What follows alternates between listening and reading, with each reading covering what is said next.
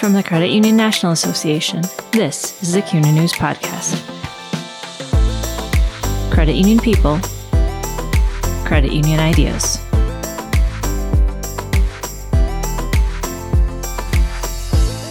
In the past several decades, mergers have reshaped the competitive and cultural balance of the credit union system. Small asset-sized credit unions have become increasingly endangered as technological advances and marketplace growth have made scale increasingly more important in reaching consumers and achieving financial viability. I'm Ron Jose, a senior editor with CUNA News. In this episode of the CUNA News Podcast, Nick Moali, President-CEO of America's First Network Credit Union, East Hartford, Connecticut, breaks down his unique model for preserving the integrity of small credit unions while providing them with the technology and back-office support they need to survive in today's marketplace. Under the network model, a merging credit union becomes a division of America's First Network Credit Union, preserving its brand identity while its back-end operations, such as compliance, card operations, and card processing, are integrated with America's First Network Credit Union. As Nick describes in this interview, this isn't the most cost-efficient or easiest way to execute a merger, but even in the short term, it's well worth it. Members maintain their affiliation with a financial institution they are familiar and comfortable with, and they gain more services in the process. Employees can preserve the unique culture that every individual credit union possesses. And most importantly, it maintains the integrity and survival of the small credit union.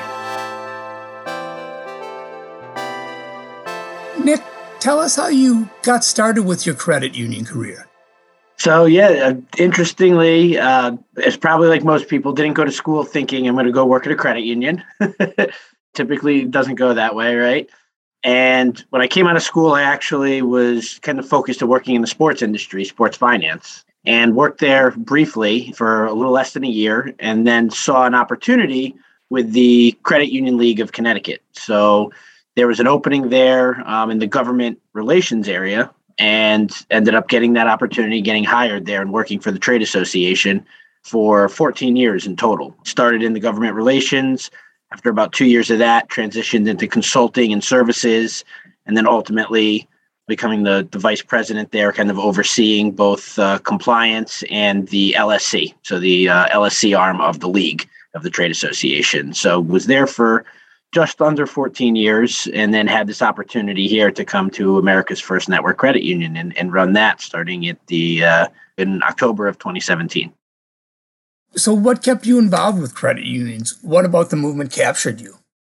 Working with smaller businesses. And in the credit union space, whether, when I was at the trade association, what was so great, so unique, was I worked with credit unions that were 100,000 in assets that were open 1 day a week in the basement of a church, all the way up to our largest credit unions here in Connecticut, which were $1.5 billion and, a few hundred employees on a lot of different types of projects. And obviously the needs of the credit unions were so different based on the size and the complexity. And it really was just, it really captured me. I mean, obviously the good work that credit unions do for the members, but what was the most attractive for me was really working with a small business and watching small businesses succeed, both in the community or obviously affiliated SAY groups for some, but really the business end of watching that. You have a very unique business model at America's First Network Credit Union. Can you unpack that for us and tell us about it? So interestingly, with my time at the league, I did a lot of strategic planning. And one of the trends, unfortunately, for the industry, obviously membership growth has been so great overall for the industry, but the consolidation is obviously a result of a lot of things that have gone on, either regulatorily or compliance.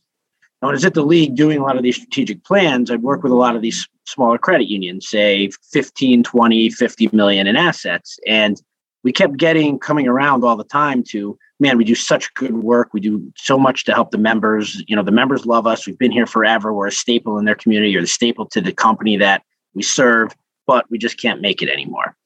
And this credit union started identifying this America's First as, at the time, they were dedicated to just Unilever Corporation. So the name of the credit union originally was Cheeseboro Ponds Credit Union, which then became Unilever when Unilever purchased Cheeseboro Ponds here in Connecticut back in the early, I want to say 1990s.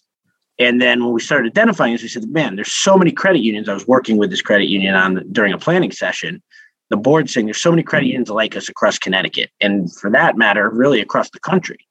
And what if we kind of took a look at trying to do kind of a hybrid type merger model where we keep getting these smaller credit unions keep going away, and they're so upset about it, and their members are so upset about it. But it's just the reality of doing business right now. You need certain scale, whether it's from the earnings side, like I said, or just from personnel to deal with, compliance issues to IT issues, et cetera.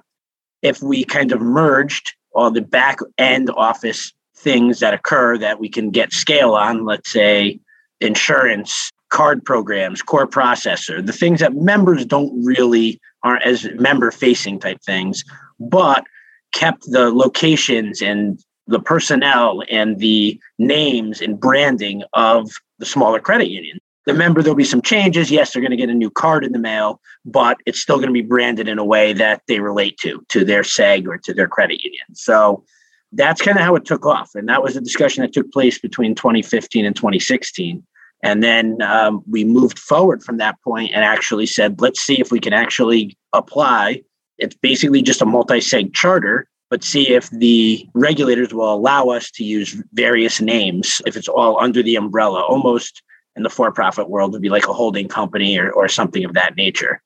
And we did approach the state of Connecticut Department of Banking and gave them the business plan of what we were trying to accomplish. And they were very supportive of the idea and said, yes, I mean, our examiners are out there and see, and this may be a great idea that you have that you can actually take into action.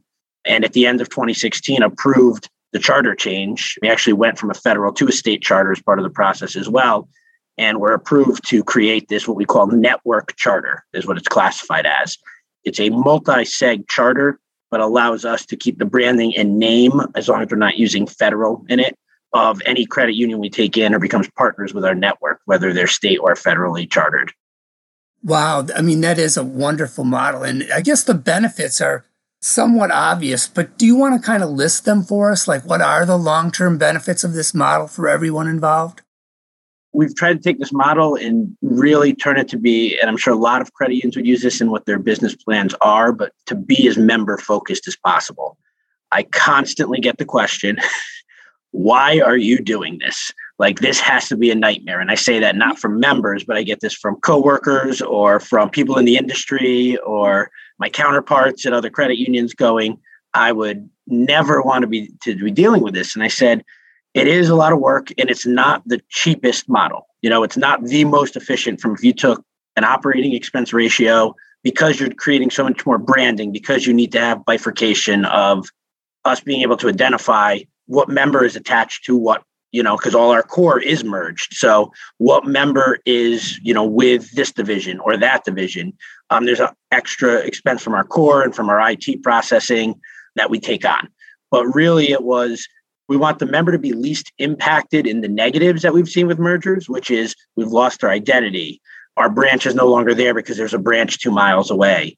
Half our personnel has been unfortunately laid off. And we wanted to eliminate that part of it so members were not impacted, but try to impact them in the positive ways of bringing on a smaller credit union that didn't have mobile banking, or being able to offer some type of product service that they were not able to get because of the size. They just could not afford to offer their members prior. And you touched on this a little bit already, but what are the challenges that you've had to overcome?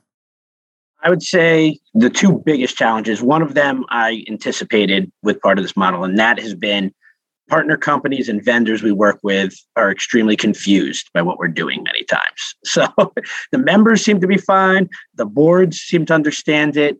But when you talk with any vendor company, they're very confused as to exactly why is there different names and why are there different accounts here and that part of it. So trying to educate and being able to have vendors understand that we're all one entity and communicate that to them and effectively has definitely been probably the biggest challenge. The other challenge, which I didn't anticipate as much, was really, having to really take in not just the name and branding, but understanding the different cultures at each credit union and how things have operated. Because while, like I said, some of the systems are going to change, and probably the biggest thing I've had to adjust to is just basically the onboarding process and being able to have employees understand what we're doing and why we're doing it, and just getting the buy-in from the entire organization, not necessarily just, say, the board of directors at a particular credit union. Is there room for this model to grow? Can more credit unions join the network? Absolutely. For many years, I can remember, the merger word was considered a bad word. That is what we're about. I mean, we look for credit unions to partner with us on what we're calling a hybrid merger model. And it can grow to, hopefully, it's going to continue to grow for the next 50 years. We've had 5 credit unions join the model that have come on this way. So we have 3 separate divisions. So we've had 3 that have decided to keep their naming, their branding, et cetera. And we've also had 2 additional ones that have come on and just said they just liked the idea, the concept, and they were okay with just kind of going into one of the other divisions, that they did not want to necessarily stay completely themselves. And that was up to them.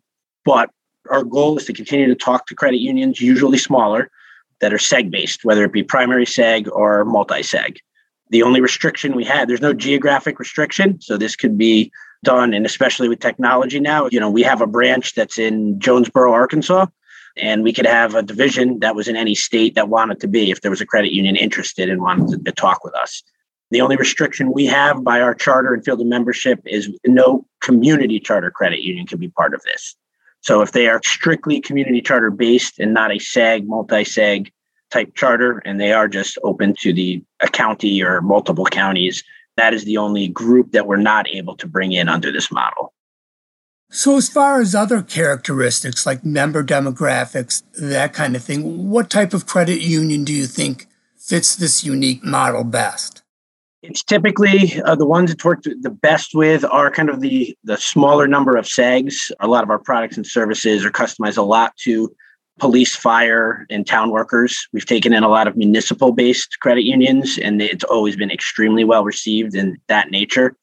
It could be, like I said, anything from, if it's tied to a certain company, a manufacturing company, fits in very well to this model. Postal credit unions, obviously, they've had some challenges, obviously, with membership growth and so forth. And then we've spoken to a few of them.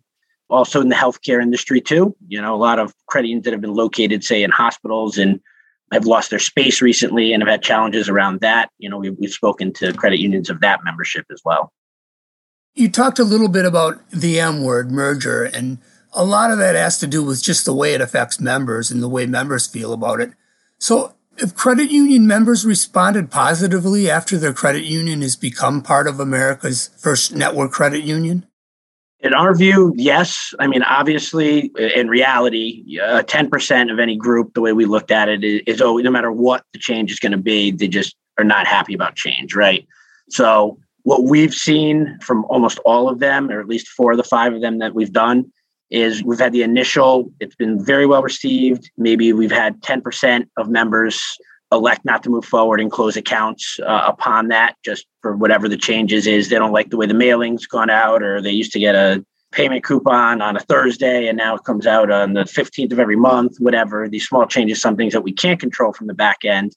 So we'll see that slight drop off. And then from that point forward, we've seen growth in each of these divisions because our marketing budget's pretty small. Our reasoning is think has been word of mouth amongst the seg groups. I mean, these people still work together.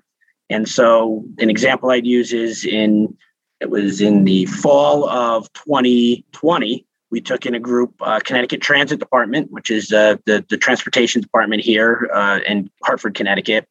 And we saw probably, I want to say we had about 20% membership growth about 3 months after them joining on and merging into our network and participating. So we still have the office right there located right in the transit department, and we were able to offer a lot more services, a lot more lending products. That's probably the best example I could use of just an overflow of support from somebody post-merger, or, a group post-merger. So these credit unions aren't just surviving, you're enabling growth. That's the plan, and that's exactly the way we go in when we talk to a credit union that's interested. I tell them, I say, this is not going to be the easiest. So I understand if the board is coming, there's various reasons, of course, people start evaluating a merger as an option with their credit union.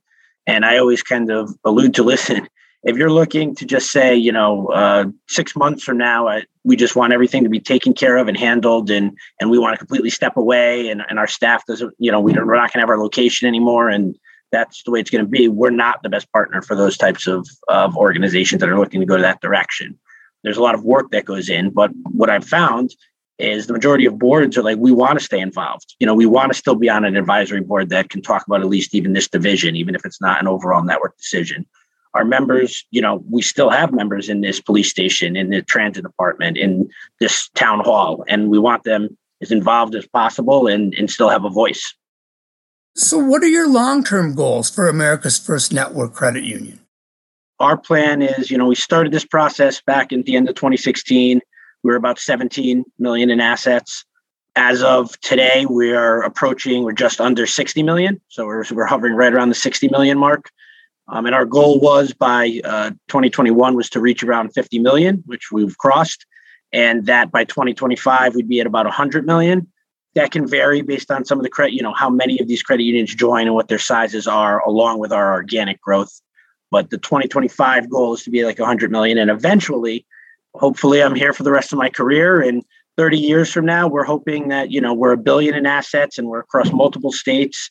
Right now, we serve approximately 77 different individual SEG groups that we have 2,000 different SEGs or 5,000 different SEGs, whatever that comes up to. And that there's locations in all of these areas that are able to service these members and also still being able to add a lot of additional new products, electronic services, et cetera, so that our whole thing is we want to be able to be member facing in multiple ways. I know a lot of financial institutions have started going down the road of all remote, and I know the technology is there for that. We still do value the relationship of just the member being able to come in and talk to our employees or the employees at their prior credit unions that are employees of ours, now of our network, and staying involved with our members' lives and helping their financial futures.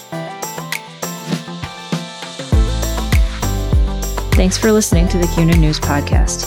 Subscribe to the show on Apple Podcasts, Spotify, Google Podcasts, and Stitcher Radio.